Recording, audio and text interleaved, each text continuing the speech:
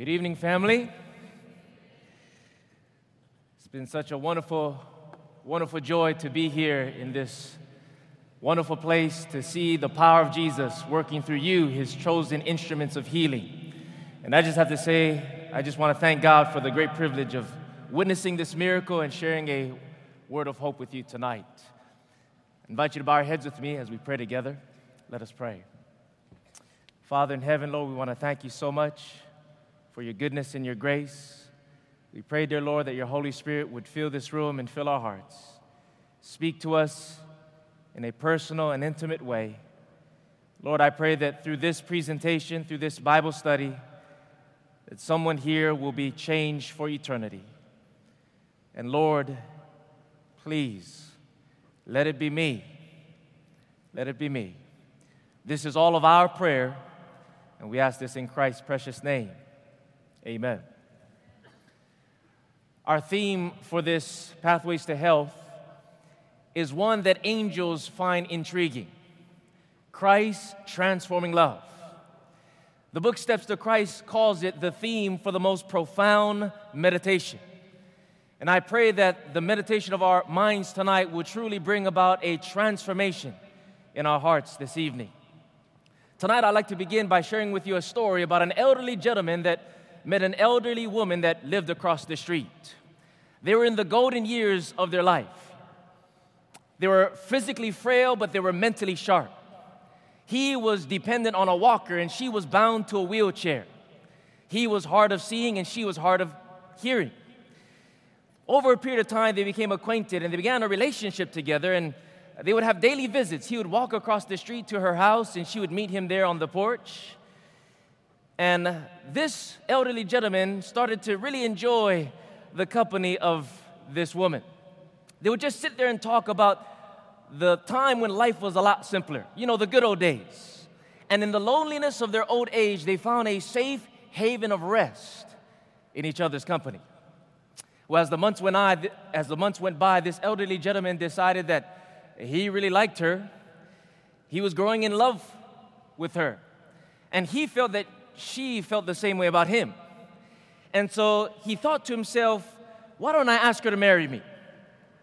He thought she was cute, and she thought he was sweet. His wife had passed away years ago, and she herself was a widow. They weren't getting any younger, and he had nothing to lose. And so he thought for sure she would agree with the proposition. And so he went to her house one day with the confidence of a teenager to propose to this woman. And so he began to speak with her, and he said to her, we've known each other for a few months now, and I've grown to really like you, and I think you're a really neat person. And by this time, she's feeling flattered. And she could tell that he was nervous about something, but she wasn't really sure what it was. And finally, after a bit of rambling, he blurted out his proposal. He said to her, I think we should get married. And she said, what? Being hard of hearing, she didn't really hear what he said. So he leaned over into her ear and kicked up the volume a notch, and he said again, we should get married. And she thought for a moment.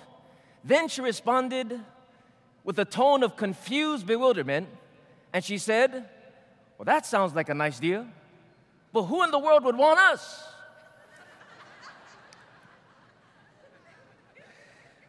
Who in the world would want us? But my brothers and sisters, what that woman said about herself can easily be said of all humanity. Who in the world would want us? We who are messed up and marred by sin. We who have been defaced and disfigured by our own disobedience. We who have been crippled and corrupted by our own bent sinful nature. We who barely resemble any of the image of God that we once had. We who have spurned the grace of God. We have cheapened the forgiveness of the Father. We have despised the love of the Lord and ignored the King of kindness. We who have caused Him so much pain, so much agony, so much heartbreak. Who in the world would ever want us? Like an unfaithful servant, we have selfishly served the Lord for reward instead of love. Like the ungrateful son, we have wasted our substance, and we have lived our lives as though God, our Father, is dead. Like the cheating wife, we have gone after other lovers, breaking the heart of God over and over and over again. We have caused God so much pain. We have abused His love. And so the question tonight is, who in the world would ever want us? Who in heaven would ever want us? And why would they ever want us? You know, there's a story in the Bible of an individual who had that question. And for many years, he believed that surely God would never want him. He felt utterly and eternally cut off and separated from God. He actually believed that God hated him. He believed that the frown of the Father was forever upon him. He believed that he actually bore the curse of God. And he was told this, and he was treated like this by the religious leaders of the day. And each day, as he looked into himself in the mirror, and he saw his ugly face, he would think and ask himself the question, who would ever want me? Why would anyone ever want me? But one day, this man had the opportunity to ask Jesus that question. The question, do you want me? Do you care for me? Will you help me? And Jesus, God in the flesh, gave him a beautiful and profound answer that I would like to share with you tonight. For the same answer that Jesus gave to this individual is the same answer that He gives to each and every one of us when we feel like no one could ever love us and no one could ever desire us. The story is found in the book of Mark chapter 1, and so I invite you to take your Bible and open there with me. The book of Mark, the first chapter, and we'll stay in here for our study tonight. And as you're turning to Mark chapter 1, let me give you the context. And I want you to use your imagination as we picture the scene. This was towards the beginning of Jesus' public ministry, as His fame was being spread throughout the surrounding cities. The word went out that there was a great gentle healer that came into town, a healer that was able to open up blind eyes and clear up deaf ears, a mighty miracle worker that had the power to straighten up twisted bodies, lame legs, and withered hands. A compassionate Christ who brought hope and health and healing to those who were homeless, helpless, and hurting. And one day, this good news reached the ears of this individual who was an outcast of society, one who was considered as good as dead by the multitude. And this man at first brushed off that good news as something that was not applicable to himself. For this man was suffering from an incurable and the most dreaded disease of the day. This man was a leper. I don't know if you know anything about leprosy, but in the East, of all the diseases in the East, leprosy was the most feared, the most dreaded disease, for it carried with it social and physical and spiritual stigma. You see, leprosy is a chronic infectious bacterial disease that attacks the peripheral nerves. And nerve damage causes loss of feeling and numbness. You see, leprosy caused its victim to become desensitized and indifferent to pain. And friends, what leprosy did to the physical body is the same thing that sin does to the soul. You see, sin, my friends, is the anesthesia that numbs us to the pain that our sin brings to God. It weakens our spiritual sensitivity to God's Holy Spirit. You see, friends, this leper was a loathsome spectacle. One of the main symptoms of leprosy is disfiguring skin sores all over the body and on the face, pale-colored lumps and bumps. Many times lepers would have missing fingers and twisted limbs, disfigured faces and sunken eyes, swollen lips, bloody boils, red rashes, skin ulcers, and open sores all over the body. Back at home in Hawaii, we have an island that used to be a leper colony. I've seen pictures of it. When I was in India, I saw individuals who had the symptoms of leprosy. It's painful to look upon.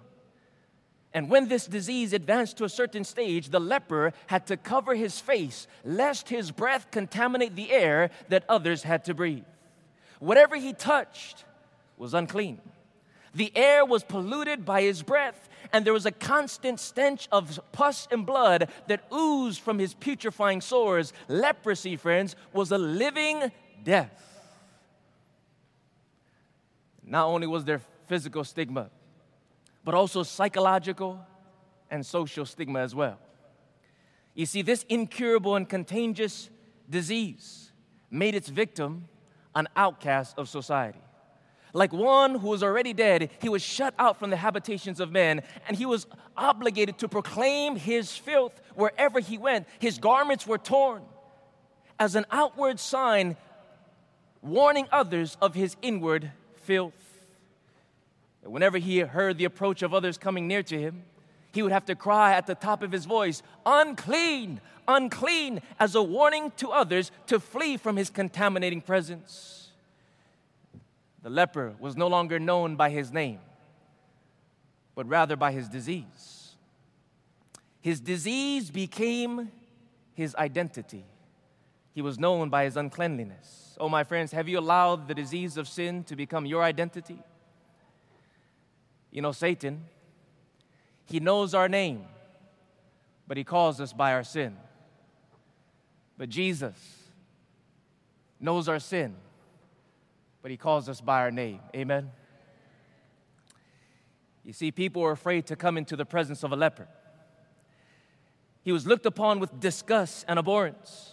The leper was isolated from his family, cut off from the congregation of Israel, and forced to flee from society, and he was doomed to dwell in the region of the dead, a place where only lepers would live.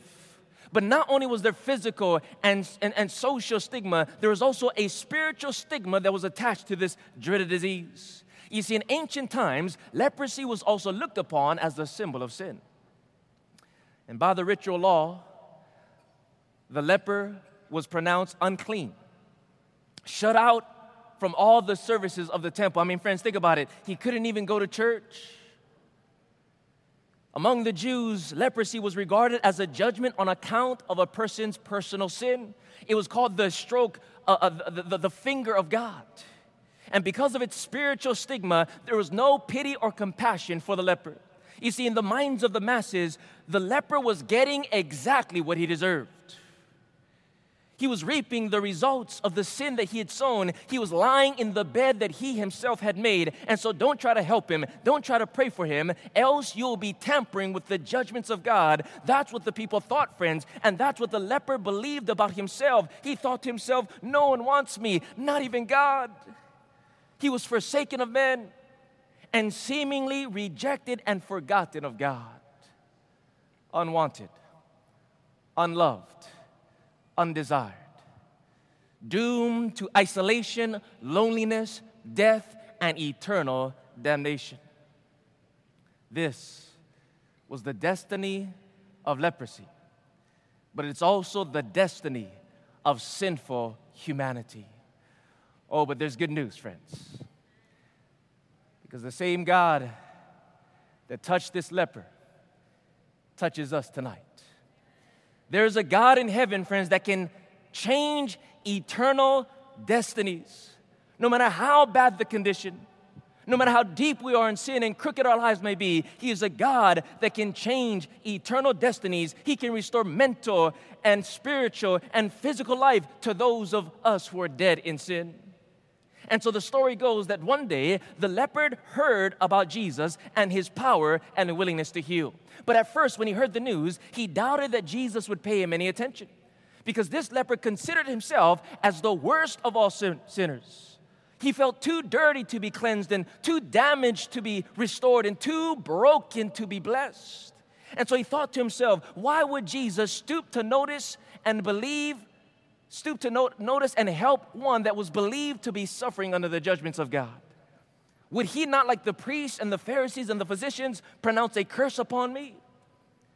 Would He not turn away from me in disgust when He sees my ugly face? You see, this leper did not know the character of Christ. He didn't understand the mission of the Messiah.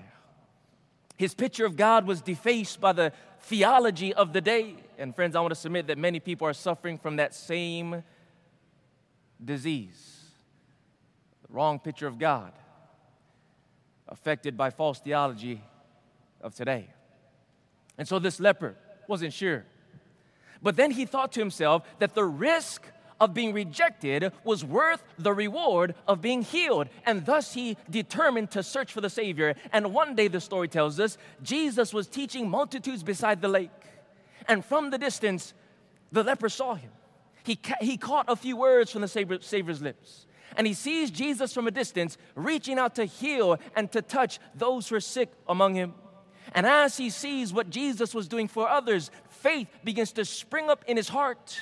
And so he draws nearer and nearer to the gathering throng. But then the thought of the crowd's reaction caused him to hesitate momentarily.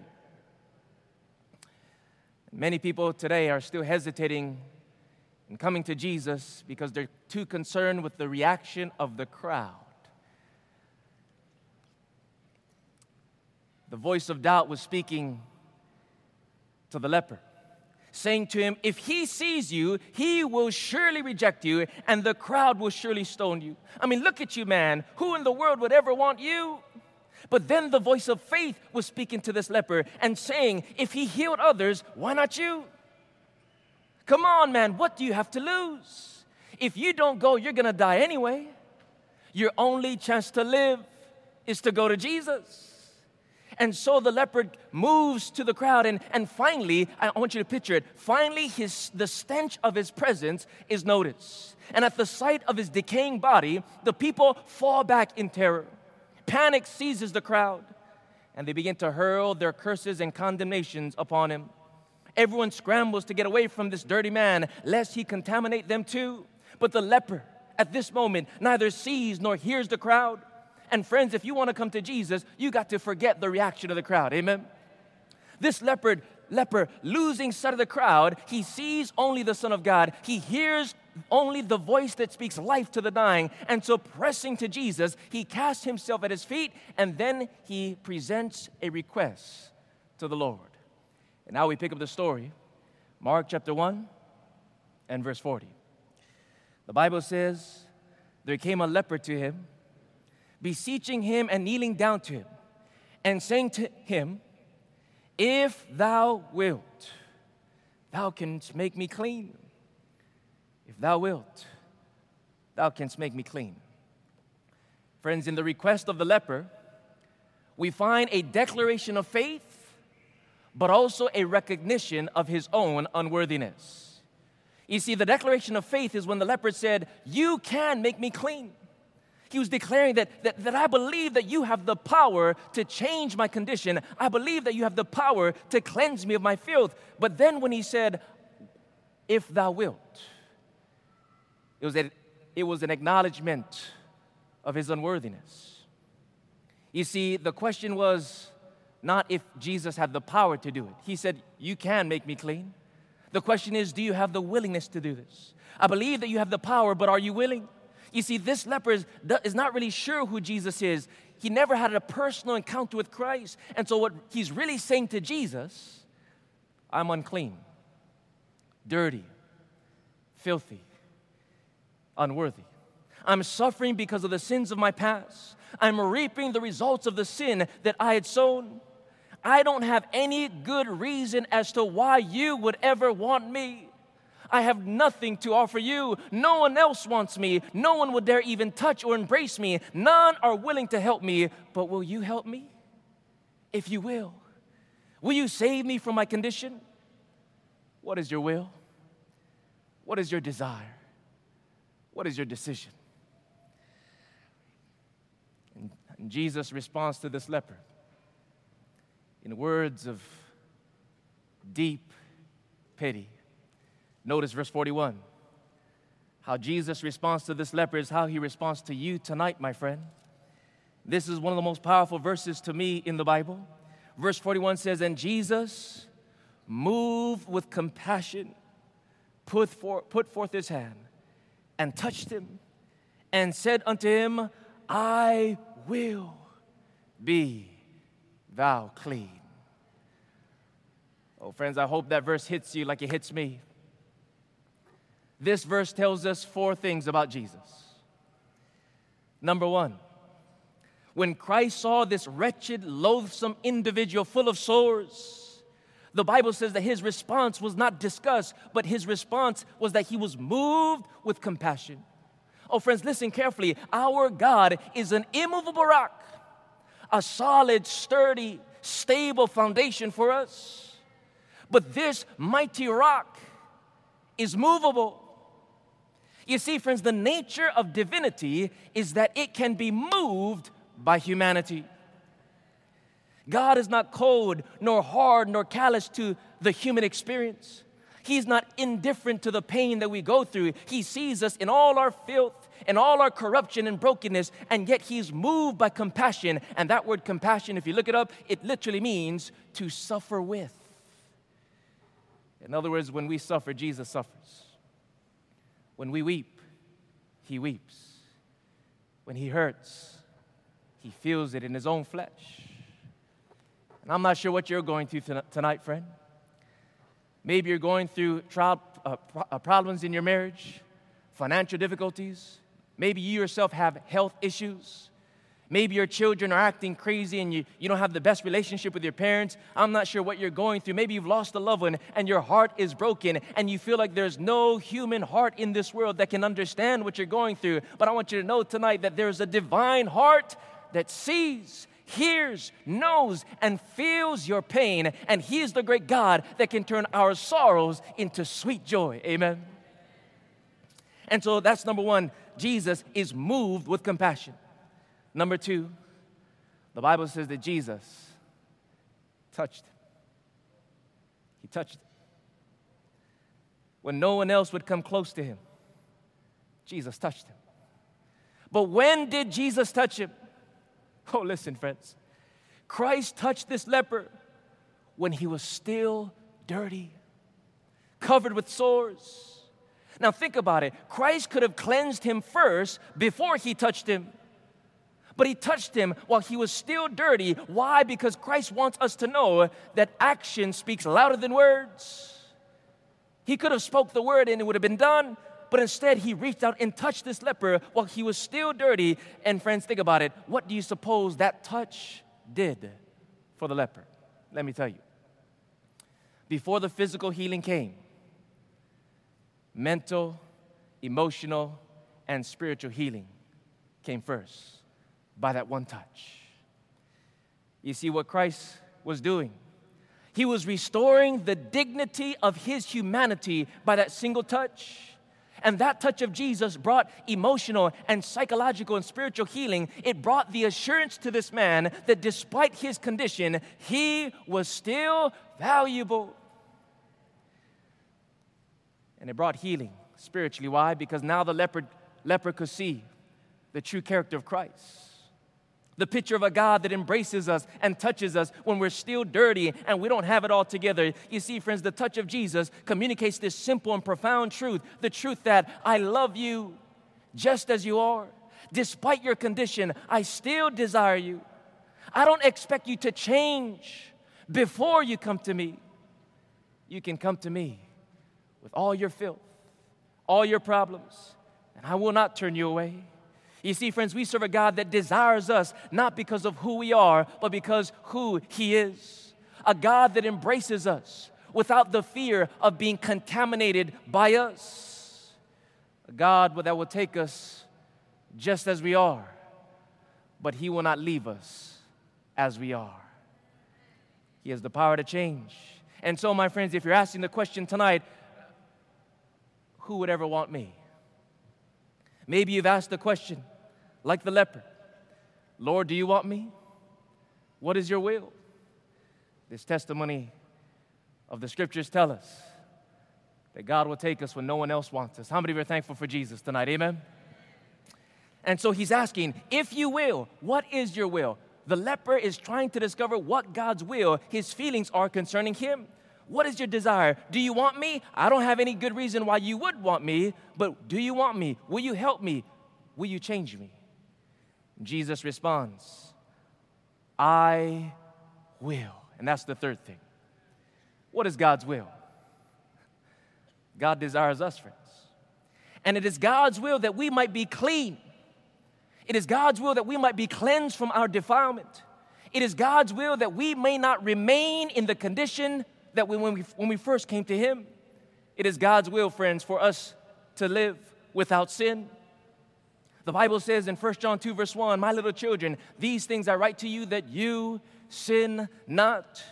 In 1 Thessalonians 4, verse 3, it says that this is the will of God, even your sanctification. And so it's God's will to cleanse us from the defilement of sin. But the question is, what makes God's will a reality in our lives?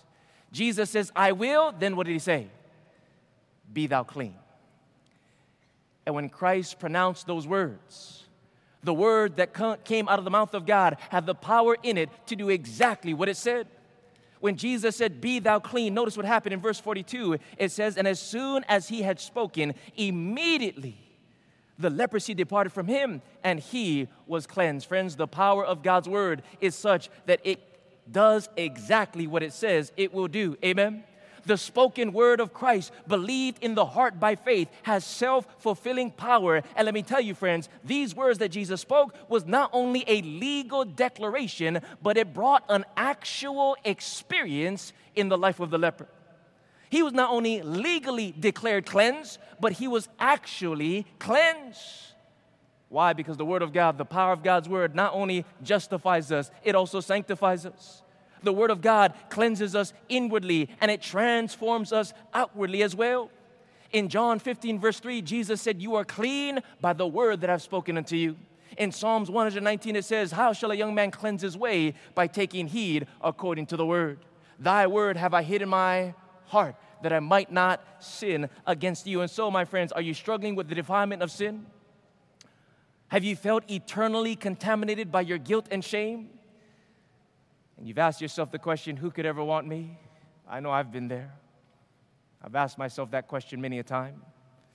But that which will transform us completely is when we realize this one singular, profound truth. And that is that there's a God in heaven that touches us even when we're still dirty. Touches us even though we're not worthy of him. That's the reason why the Bible says in Romans chapter 5, verse 8, you know the verse, but God commendeth his love toward us, in that while we were yet sinners, what did Jesus do? He died for us. When did he die for us? While we were yet sinners. And then in Romans 5, verse 10, for if when we were enemies, we were reconciled to God by the death of his Son, much more being reconciled, we shall be saved by his life. When did God love us, friends? When did Jesus die for us? He loved us when we were still his enemies in sinful rebellion. He loved us even when we hated him. And let me tell you, God does not love us because we're valuable, but rather we are valuable because God loves us. In other words, the sacrifice of Christ on the cross did not add value to humanity, but the sacrifice of Christ on the cross simply revealed the value of humanity. And friends, value, listen to this. Value is determined by what one is willing to pay. Isn't that right? Value is determined by what one is willing to pay. You know, growing up, one of my many childhood hobbies was collecting basketball cards, sports cards. And I had an extensive collection of basketball cards by, Shaq and Barkley and Michael Jordan and Ewing and Malone and amongst the other greats. And because of this childhood hobby of mine, I read an article not long ago that caught my attention. The article was about the 20 most expensive sports cards that were ever purchased. 19 on that list was an 86-87 rookie card of Michael Jordan. Would you like to guess how much one bought that card? $100,000. And that was only 19th on the list. The second on the list was a 1914 rookie card by the baseball player Babe Ruth. That card was sold at an auction for $517,000. The first card on the list, the most expensive sports card ever purchased, the first one was the 1909 baseball card by Pittsburgh Pirates player Honus Wagner. Any of you know who Honus Wagner is? Wow, there's a few people. I have no idea who he is. But that card was sold for $2.8 million. What a waste of money. Oh, friends, do you know what $2.8 million can buy? It can buy you a beachfront property on a white sandy beach of Hawaii. How many would rather have the mansion in Hawaii than a baseball card? It was like this individual who bought it was willing to trade a mansion for a little piece of paper with ink on it. And by the way, friends, this card was not in perfect condition either. Its edges were cut. It had a few creases. It was discolored, spotted, and old. But for the owner of the Arizona Diamondbacks baseball team, that little piece of paper was worth to him $2.8 million. It's just a piece of paper with ink. It has absolutely no practical purpose for life.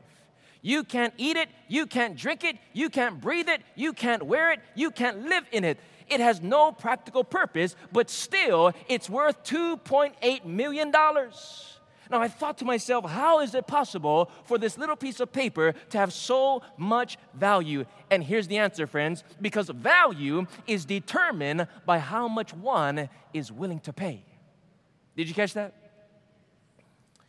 Many are willing to pay an extravagant price for a piece of trash. Why? Because of the image that's on it. It still had value, not because of its condition, but because of the image it bore. Oh, friends, what a lesson. What a lesson. What a transforming lesson. Humanity, friends, has been cut, creased, spotted, disfigured, and blemished and aged by sin. And yet there's one who is still willing to pay an infinite price for us, not because we are in perfect condition. We are not, friends. We are damaged goods. And friends, when something is slightly soiled, it usually goes for cheap. Usually if there's a defect in an item, the price is reduced or it's thrown out altogether. Damaged goods loses its value, but not so with broken, damaged, marred humanity. God still desires us. He has purchased us at an infinite price, not because of our condition, but because of the image that we bear. Even though we've been messed up and marred by sin, we still bear the image of the Maker in our being. We still have value. Oh, friends, don't ever forget that you are the most expensive thing in the universe. Jesus gave eternity just for you, even though we're damaged goods. And that's what the word redeemed means. It means to buy back. It means to purchase something. The action of regaining something in exchange for payment. Our value is determined by what one is willing to pay. And like the song we sang tonight says, Jesus paid it all. All to him we owe. Sin has left a crimson stain, but he washes it white as snow. Are you thankful for Jesus tonight? Christ bought mankind with a king's ransom, his own eternal existence.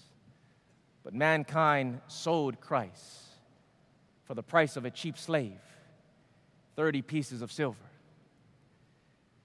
Jesus paid the top price for damaged goods. Humanity paid the bottom price for heavenly goods. Friends, don't miss that point. Don't forget it. The cross did not add value. It simply revealed it. I often ask God the question, why, God, do you love me so? How could you love me after all I've done to you? What wondrous love is this? What is man that thou art mindful of him? Why is it that you esteem me so valuable? You see, my friends, Christ's transforming love is our theme. And it's not something that we can fully explain with words. Words are inadequate to explain it. Our minds are too weak to comprehend it. But God has made our hearts that we might experience it. So even though we might not be able to explain it or comprehend it, we can experience it. And when we experience this love that touches us when we're still dirty, it has the power to bring transformation forever. not just in our record, but in our actual experience. Not only legal justification, but also experiential transformation. You see, the same God that said, neither do I condemn you, is the same one that said, go and what? Sin no more. It is an accepting and transforming love that saves us. And it's a love that says to us, I will take you as you are, and I will not leave you as you are. It's a love that says, I will come down to you, and I will bring you up to me. A love that says, I will pardon your past, and I will empower your present. I will wash you, and I will clothe you. I will justify you by my blood, and I will sanctify you by my spirit. I will die so that you can live, and I will live so that self can die. This, my friends, is the complete, full, balanced picture of Jesus Christ. It is not a one-sided, half-baked, greasy grace counterfeit gospel. It is full and complete, and this is the gospel, the good news that our dying world needs to hear. And so let us go and share it with the world. I plead with you, my beloved church family, let's not give only half the message. Let us not fall into the ditch of relativism and ecumenism and pluralism and postmodernism and false progressivism. Let us grow and let us go and let us give the complete gospel message to every nation, kindred, tongue, and people. Let us give all the message and let us do it in all the world. Oh, friends, how many want to experience the reality of this transforming gospel more deeply in your life? How many of you want to preach it and proclaim it and propagate it and proliferate it in the world? How many of you desire that the audible proclamation of your lips will become the consistent, visible demonstration of your life? That's my desire tonight.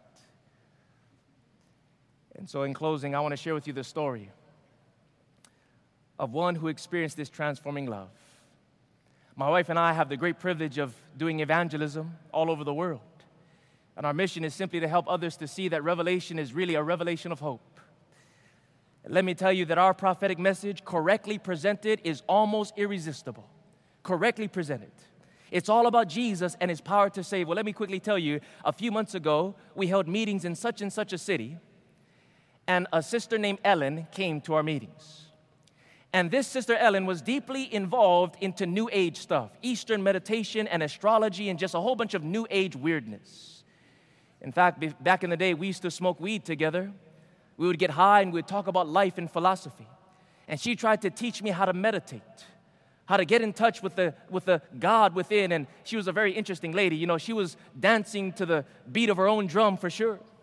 She was a relativist and a pluralist. She didn't believe that there was any absolutes. No moral absolutes, no absolute truth. And because she did not believe in right or wrong or there's nothing absolute about morality, she felt no need of a Savior. She would always say to each his own. And meditation was her way of connecting with the universe. But in recent months, she began to search for something greater than the God within. And so we invited her to our seminar. And she came almost every night with an open mind and an open heart. And we presented the logical evidence why we can trust the God of the Bible. We uplifted the beautiful Savior that touches us when we're still dirty in our sins. And Ellen began to see this God for the first time. And as a result, her life began to be changed. And I'll never forget, one night she came to me with tears in her eyes. And she said to me during this evangelistic Bible prophecy seminar, she says, I never realized just how much God loves me.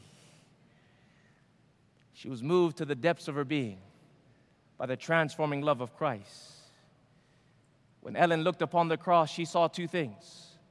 Number one, her wretched condition. And number two, her infinite worth. And as a result, she was never the same again. Ellen made a decision for baptism, amen? She decided to quit smoking and drinking, and now she attends church every single Sabbath. And just a few weeks ago, she sent me a text on my phone, and when I read her text, it caused me to weep with joy at what God was doing in her life. And I want to read you her text. Here's what she said, and I quote, I have not drank a drop of alcohol, nor smoked since the meetings. God is good.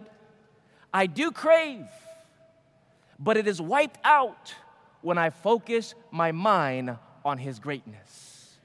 I see the light. She craves, but she has victory when she takes her mind off herself and focuses it on the greatness of God. Friends, listen. Victory over sin is not found in the fear of hell, nor in the reward of heaven.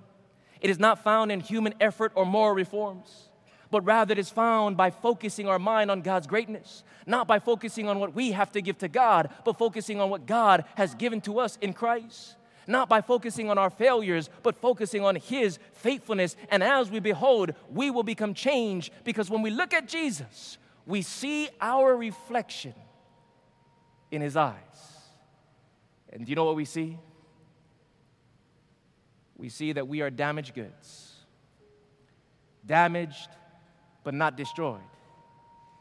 And even though we are vile, we are still valued at an infinite cost. And so as we close tonight, perhaps you have felt in your own heart, who in the world would ever want me? And you never really believed that God could ever want or desire or love you. You felt like a leper, dirty, damaged, unworthy, unloved, unsalvageable. Surely I say to you today, you are more than the sum of your past mistakes. Your value is not determined by who you are, but the price one was willing to pay for you. And because of this amazing love, we can be cleansed legally and experientially. And so, will you accept His love tonight? Will you accept the gentle touch of Jesus? He wants you to be clean. Will you allow His will to be made perfect in your life? You've been busy healing others, but have you allowed Jesus to heal you? You've been helping others to see, but have you allowed Jesus to open your eyes? You've been fixing people's teeth, but has Christ fixed your heart? Tonight, Sister Mary's going to sing a song, and I want to have a special prayer for those who perhaps have been struggling with the love of God, struggling with guilt and shame of your past life. Tonight, Jesus invites us to come to Him just as we are, to let Him touch us and pronounce us and make us clean. So would you bow your heads? Would you close your eyes? Would you open your heart? And then I'm going to invite you to come down to the front to receive the touch of Jesus tonight. Listen carefully.